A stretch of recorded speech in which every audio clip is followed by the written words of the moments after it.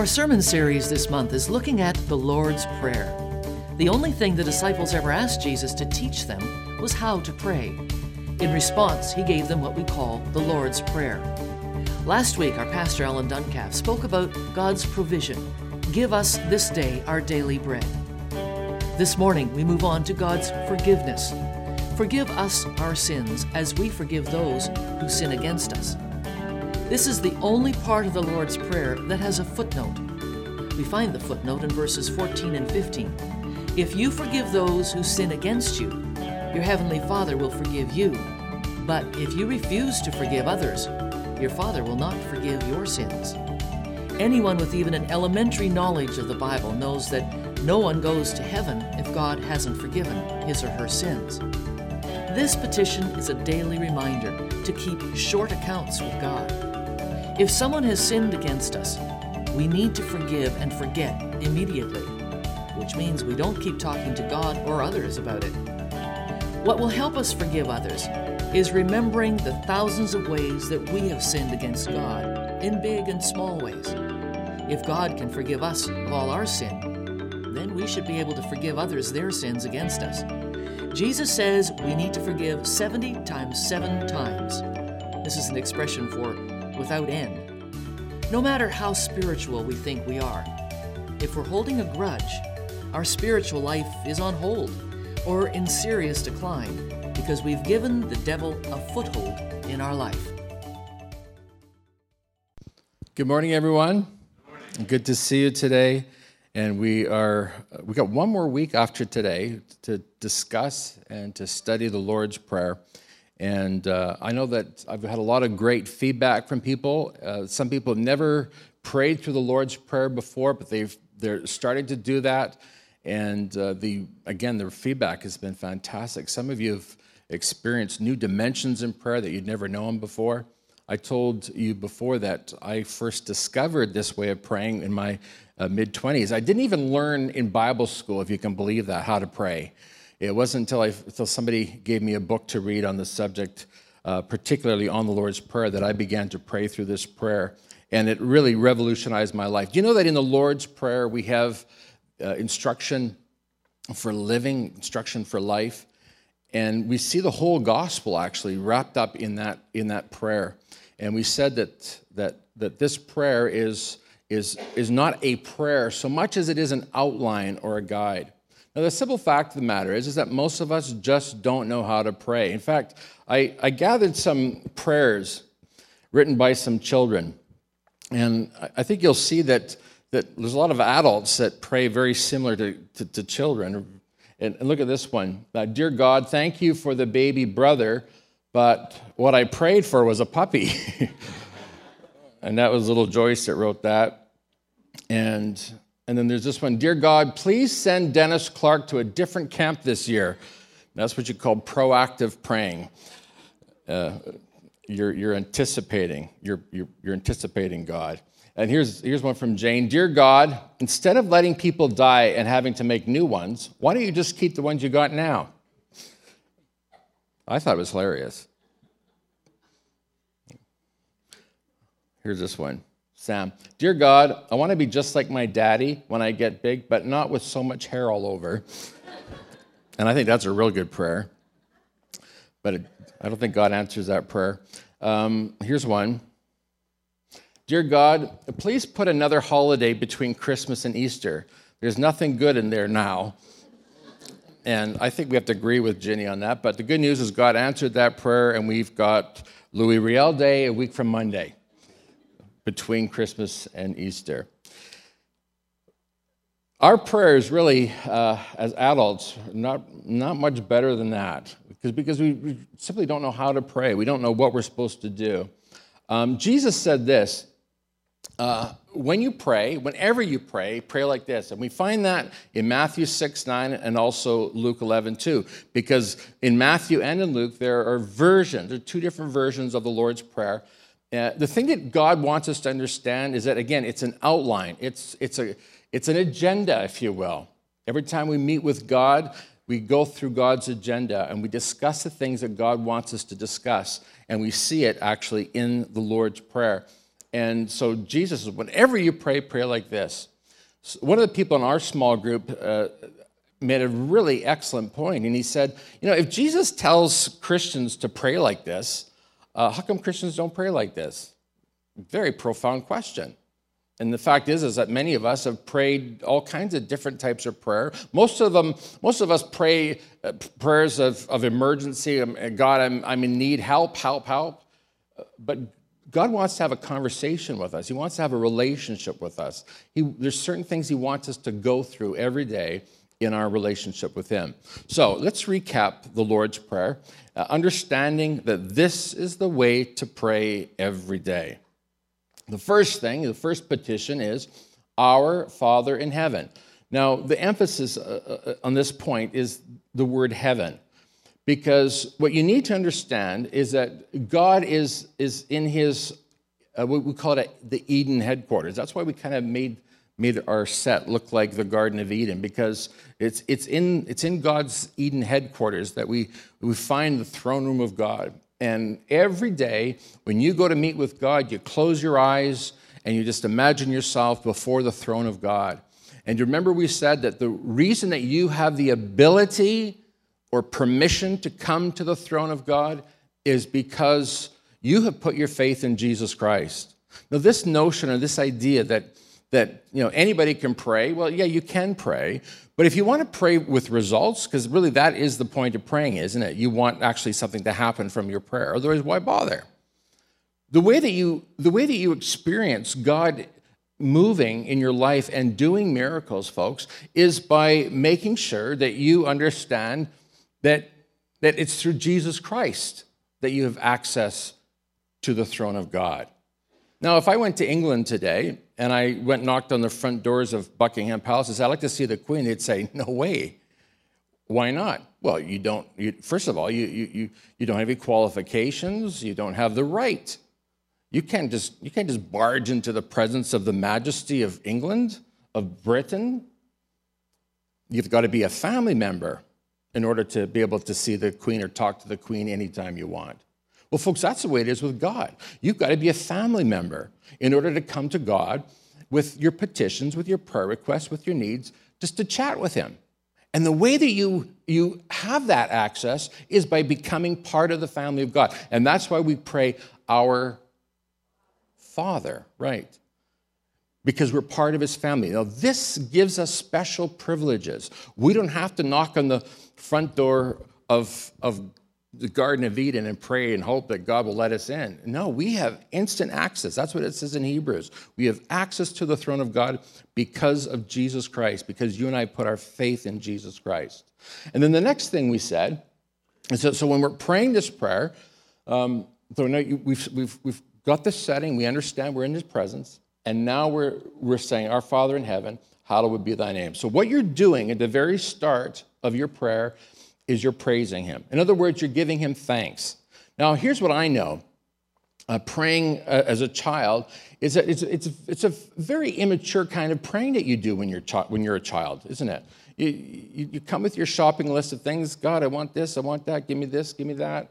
And God's saying, hold on a minute here, let's start this prayer properly. Why don't you stop and actually recognize the answers to prayer that I've already given you? Why don't we stop and consider what God has already done for us? This is what Jesus is teaching us. So you're going to begin, before you ask for anything, you're going to begin by thanking him and giving him praise and rejoicing that we are part of his family. When's the last time you thanked God for your church or thanked God for your family, the family of God?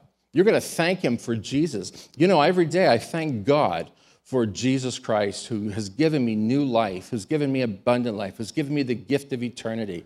This is what I praise God for every day, and this is what God wants us to praise him for. We praise our Father in heaven for all the gifts that he has given to us, and then we say, hallowed be thy name.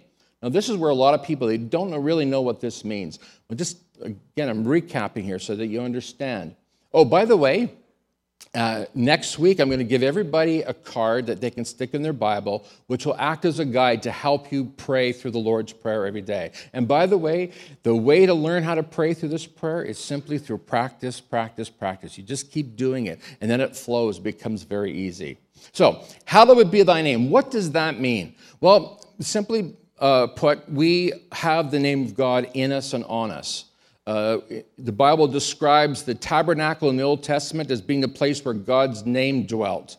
And when you and I became Christians, and when the Holy Spirit was poured out, now the name of God shifted from the tabernacle or the temple, and it came upon everybody who is a believer. So you and I have the name of God in us. And what we need, are you ready for this? We need God's help to keep his name holy in us. So we need to ask for grace not to bring shame on God's name. Do you know, if you do a little study of this yourself, you can go through the Old Testament and you'll find over and over and over and over again God warning the children of Israel, do not bring shame on my name. Do not bring shame on the name. And remember, we read in the 23rd Psalm, the psalm that we all know so well. David says that God meets our needs. He makes us to lie down in green pastures. Why? For his name's sake. And so we recognize that God's name is in us and we need to live a holy life. But here's the problem. In your own strength, in your own power, in your own wisdom, you can't do it. You're going to let God down every day, every time. We want to pray and say, Holy Spirit, help me so that whatever comes out of my mouth brings glory to you.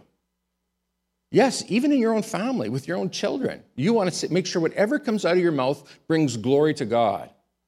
When you're interacting with your workmates or with your boss or with your neighbors, whoever you're interacting with, you want to make sure that the Holy Spirit is guiding you so that you're living this holy life in the power of the Holy Spirit. Because you can't live this holy life in your own strength. And then we go on to thy kingdom come, our second petition. And basically we're saying, remember, God is the king. We recognize he's King Jesus. He's the king of the universe. And we want his kingdom to rule in us, right? In our children. I pray every day, God, let your rule just guide our children, and our family members, my brothers, my sisters, my parents.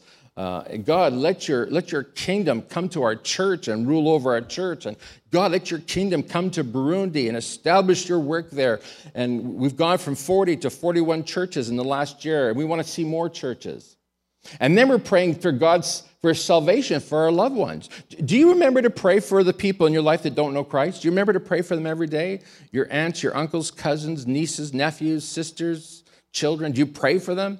And we're supposed to pray every day. Pray for the salvation of the people in our community, the people in Burundi, and that's what we mean when we pray, thy kingdom come. And then we go on to the third petition, which says, thy will be done. We want God's guidance in our life for our children, for our church, for our pastor. We want God's will to be done in our missions work. You get the drift. And by the way, this third petition, this is where I dwell.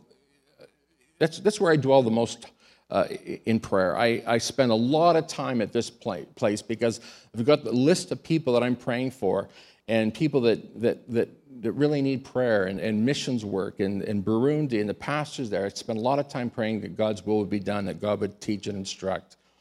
And then the fourth petition, give us today our daily bread. We talked about this last week. We're asking God to speak to us every day, to nourish us by his word. Why is that? Because God said to the children of Israel, man does not live by bread alone, but by every word that comes out of the mouth of God. Do you know that even more important than the food you eat is actually the word of God that nourishes your spirit? So if you're not nourishing yourself with the word of God every day, then quite frankly, you may very well be spiritually malnourished. You may be suffering. You may be in really bad shape spiritually this morning because you haven't been feeding on the word of God. You're in trouble. You're confused. You're constantly falling flat on your face. You're worried. You got fears that are overwhelming you. You're experiencing anxiety. Come to the Word of God, nourish on it yourself on that Word, and be charged up and refreshed, and it'll change your outlook. And then it says, of course, we want God to meet our physical needs, right? Remember we talked last week about the fact that the children of Israel were given manna. Manna literally means, what is it? And we said that the children of Israel, they woke up in the morning and all over the ground was what looked like cornflakes, frosted flakes maybe, and they're saying, what is it? And that's what they called their food. They had what is it every day.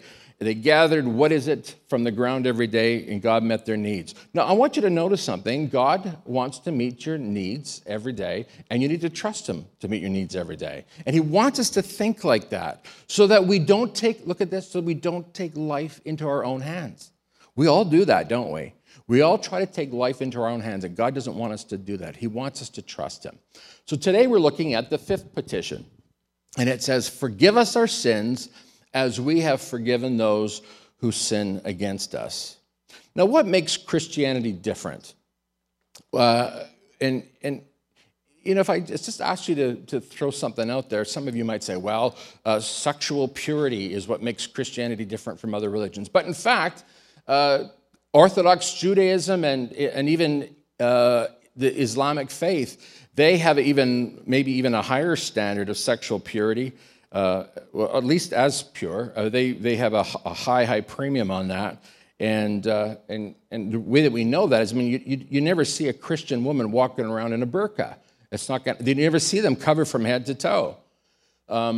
We could say, well, maybe it's the protection of human life. Well, there's another religion called Jainism, and they have an even more rigid approach to not harming human beings or any living matter for that matter.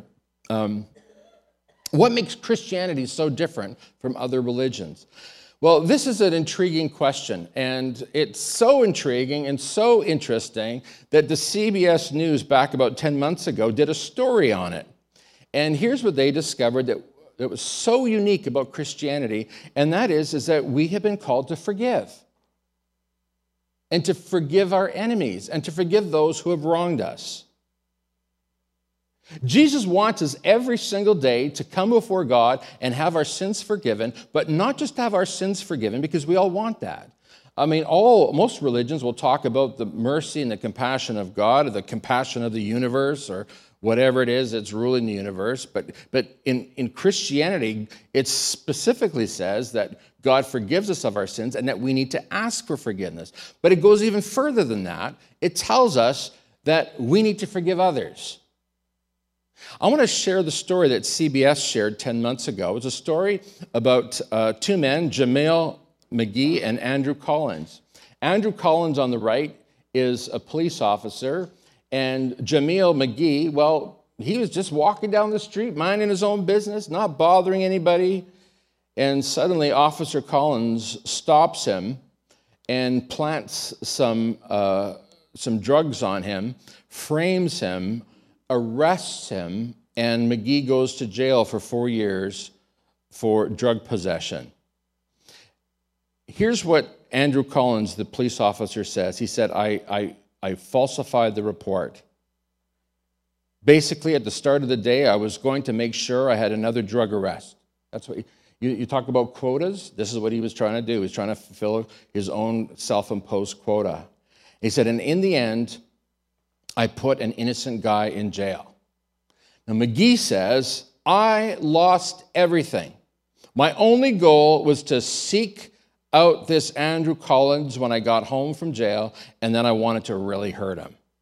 Now, most of us would say, well, yeah, that Collins, he deserved it. What a brute, what an evil man. How dare he? He doesn't deserve forgiveness. Which brings me back to what I was saying about the uniqueness of Christianity and its emphasis on forgiveness. Collins says, honestly, I have no explanation for why I framed McGee. All I can do is say, I'm sorry. And he said that to McGee.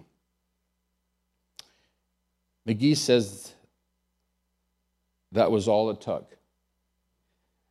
Quote, that was pretty much all that I needed to hear. He only needed to hear Colin say, I'm sorry.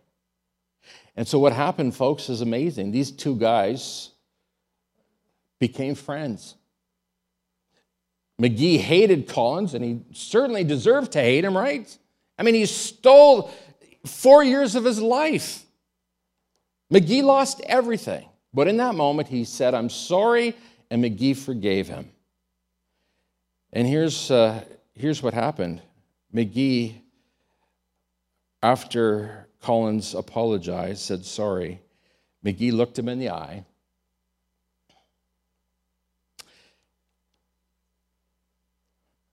And he says, I love you. Collins said, I just started weeping because McGee doesn't owe me that. I don't deserve that kind of forgiveness. This is what amazed CBS News. They couldn't get their head around it. How could anybody possibly forgive somebody for stealing 4 years of their life and causing the loss of everything he had? And the amazing thing now is that these two guys travel around different churches telling their story, trying to teach people, encourage people, motivate people to forgive. The CBS reporter ended with the following question. If these two guys from the coffee shop, that's where they are, in a coffee shop, if these two guys from the coffee shop can set aside their bitter grounds, what's our excuse? And the answer, especially if you're a Christian, is none. You can't hold a grudge. You've got no right to hold a grudge. You shouldn't hold a grudge. Not just because of the great example of McGee and Collins, but because of what Jesus Christ did for you. You stop and think for a moment what you have been forgiven. Considering that Jesus Christ died on the cross for your sins. And then ask yourself the question, do I have a right to hold a grudge? Do I have a right? Jesus says every day to pray, forgive us our sins as we have forgiven those who sin against us. We need to be reminded every day when we pray to ask God for forgiveness and to forgive those who have sinned against us. Let's just take a quick look at what's all involved in this. Jesus tells us to ask God to forgive us our sins every day. How many know that you are a sinner? There's 2 of us, 3. Well, I got news for you in case you didn't know it. You're all sinners. Some of you are real wretches. Some of you are just horrible. Terrible, terrible people sitting here today. And some are worse than others. And I wish I could say otherwise, but I have to admit that I'm with you. I'm in the same category, same camp as you. We are desperately, desperately in need of God's love and forgiveness. Now, here's what you'll discover when you read the Scripture. If you go through the Old Testament alone, the Jewish scholars have discovered that there are 613 laws in the Old Testament. And I mean, many of them don't apply to us in any way, shape, or form, but there are 613 laws. 248 of them are positive commandments. In other words, you shall do this, and you shall do this, and you shall do this. And there are 365 negative commandments, or do not do that, and do not do that, do not do this. And then if you take the Old Testament and the New Testament combined and you go through it, somebody actually did this, and they came up with a list of 667 specific sins in the Old and the New Testament. Lots of sin there. None of us can sit down and start going through a checklist every day. I mean, you'd be spending your whole day just going over your sins. Folks, this is why God gave us the Holy Spirit. Because when you come to this place where you're asking God for forgiveness, here's what you need to understand. When Jesus Christ left this earth to go back to the Father, after he died on the cross and was resurrected and went to the Father, he made a promise. He said that he would send us the Holy Spirit. And here's why you have the Holy Spirit, is so that God can communicate with you and talk to you. Maybe it's not an audible voice. For I think probably 99.9% of us, it's never an audible voice. But there's something inside you that hears what God's saying. And when you go before God every day and pray and say, God, forgive us our sins, the Holy Spirit will remind you of that thing that you need to ask for forgiveness for. He'll say, you'll know. The Holy Spirit will speak to you. This is the wonder and the glory of our faith, is that we have this interactive relationship with the King of the universe, with God Almighty. Every day, he's going to point out to you those things that you need to get forgiveness for. And so you go before God and you confess your sin to him. Those things that come to your mind instantly. You know, you cut that guy off in traffic and the Holy Spirit is saying, hey, that's not what Christians do. Remember the first petition? Hallowed be thy name. You're bringing shame in the name of God. Oh, yeah. Sorry, Lord. Forgive me for that. Maybe and the Holy Spirit will say, do you remember how you reacted? Do you remember that came out of your mouth? Do you remember that your attitude? And, oh, yeah, God, I'm sorry. Forgive me for my horrible attitude. Let the fruit of the Spirit be rich in my life. Love and joy and peace and patience. This is what God reminds me of every day. Patience, patience, patience. What's God reminding you of? What sin is God putting his finger on every day? And here's the thing, folks. When you start coming to God every day and confessing your sin, you begin to grow, because every day you're reminded of that area that needs to be confessed, that area that needs to be turned over to God. And this is how you grow. This is how you mature. This is how you become a better Christian. Because the Holy Spirit's pointing out to you that area in your life that needs to be confessed and needs to change.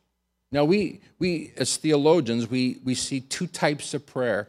We have what we call the sin of omission and the sin of commission.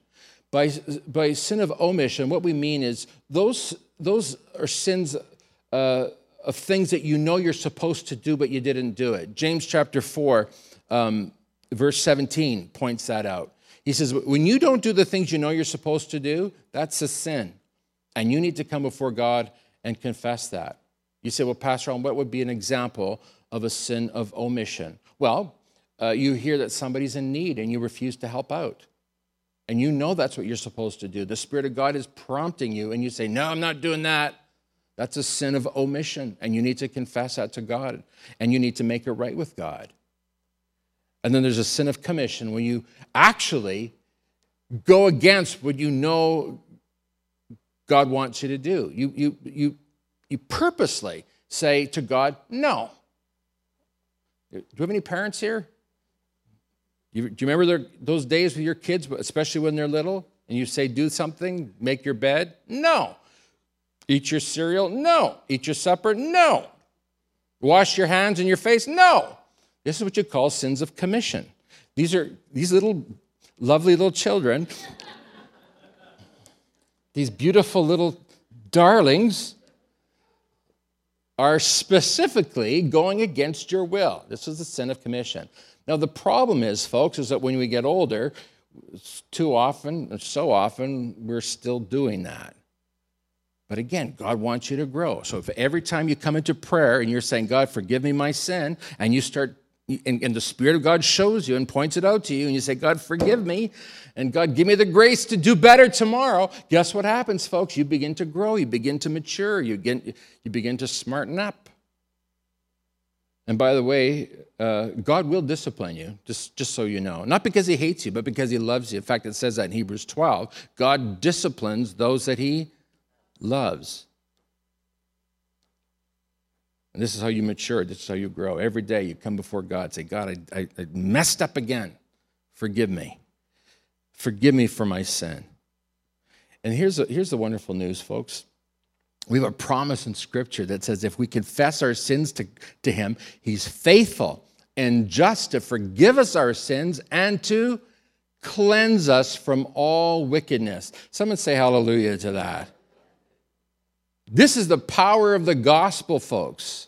This is the power of being a Christian, is that you come before God and your sins are washed away. I can tell you, folks, there's a whole world out there who are living under this weight of guilt, of shame, and are desperate to have that sense of freedom. And I want you to know, when you give your heart to Jesus, when you ask Jesus into your life, Jesus washes away your sin. And then what happens every day when you fail, you come before God, you confess your sins, and it's washed away. Folks, this is the life that Jesus Christ has called us to live, because the one whom the Son has set free is free indeed.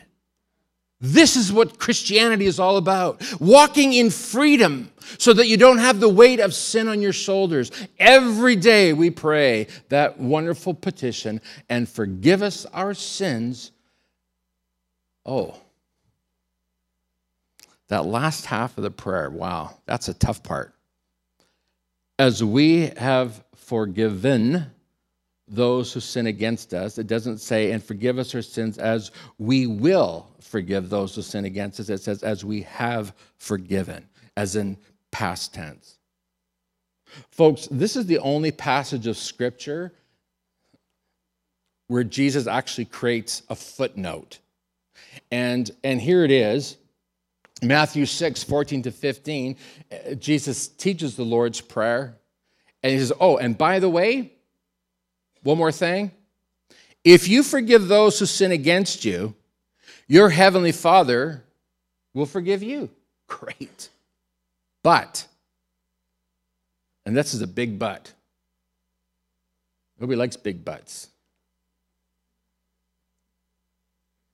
If you refuse to forgive others, your Father will not forgive your sins.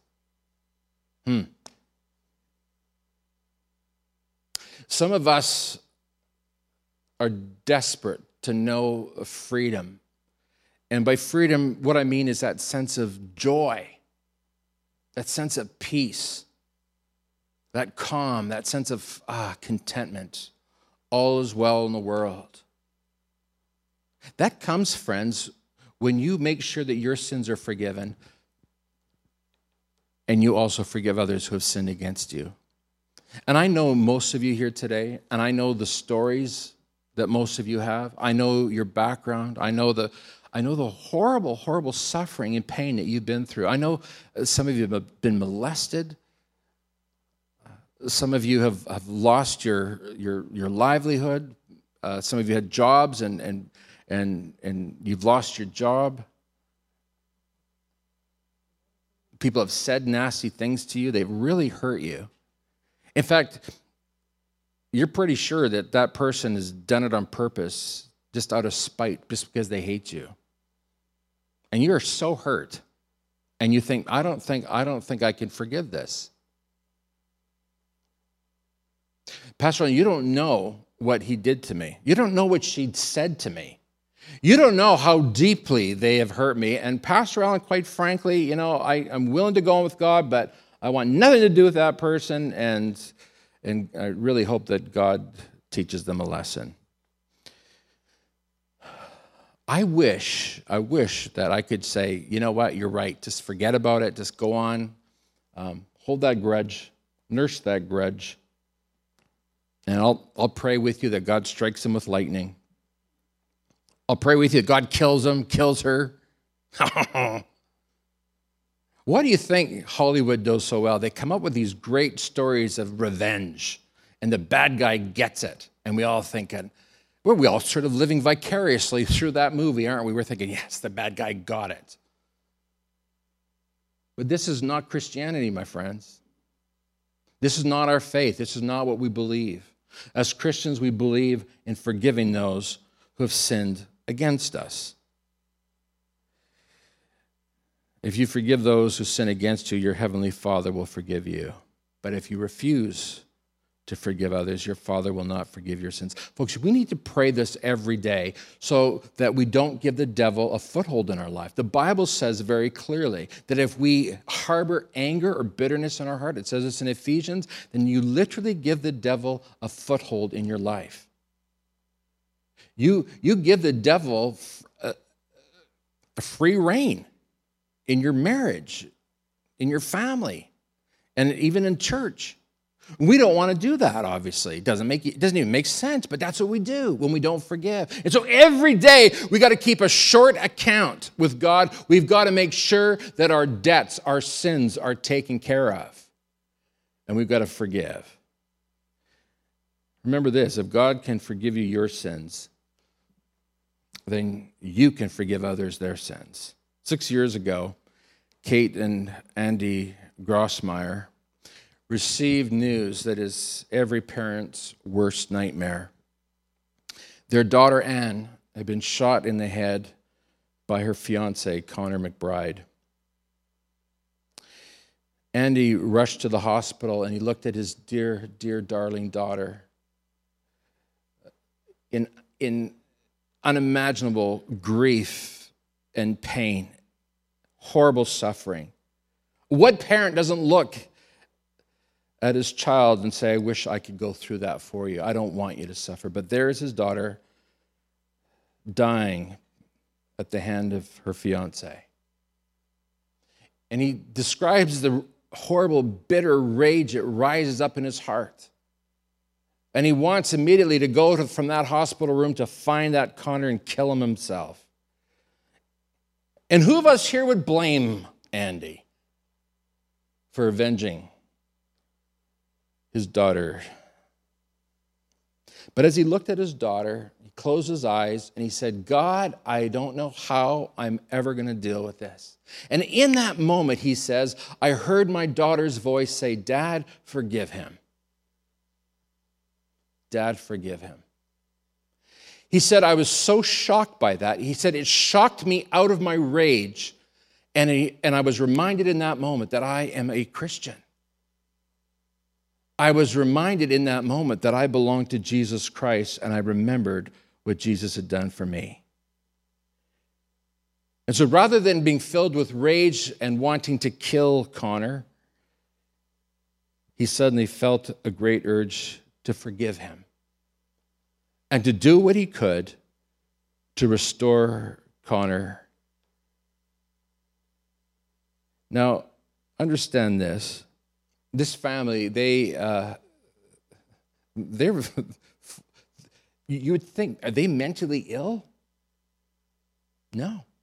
They knew the damage that McBride had done to their daughter, and they still feel the pain that damage inflicted on them.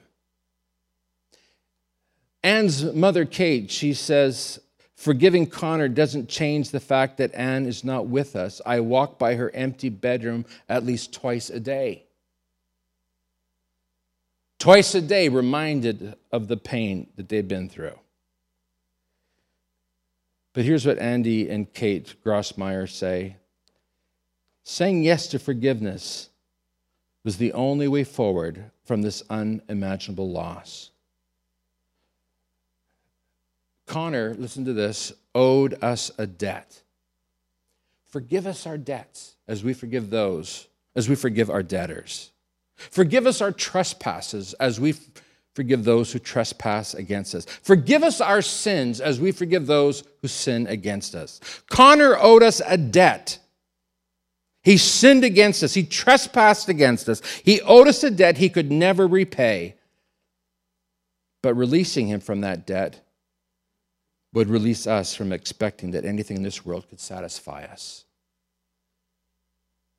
They understood the power of the gospel, the power of Jesus' teaching in that moment of great pain and suffering. And here's an amazing thing. This crime happened in Florida, which still has the death penalty. Connor McBride was on his way to death row. But the Grossmeyers, touched by God, asked the prosecutor for leniency on the man who killed their daughter. They asked for mercy. I want to ask you today, that person who's offended you, who has hurt you, who has sinned against you, that person who you feel has let you down, that's not worthy, that person that you feel is the bane of your existence, you need to forgive them. You need to let it go.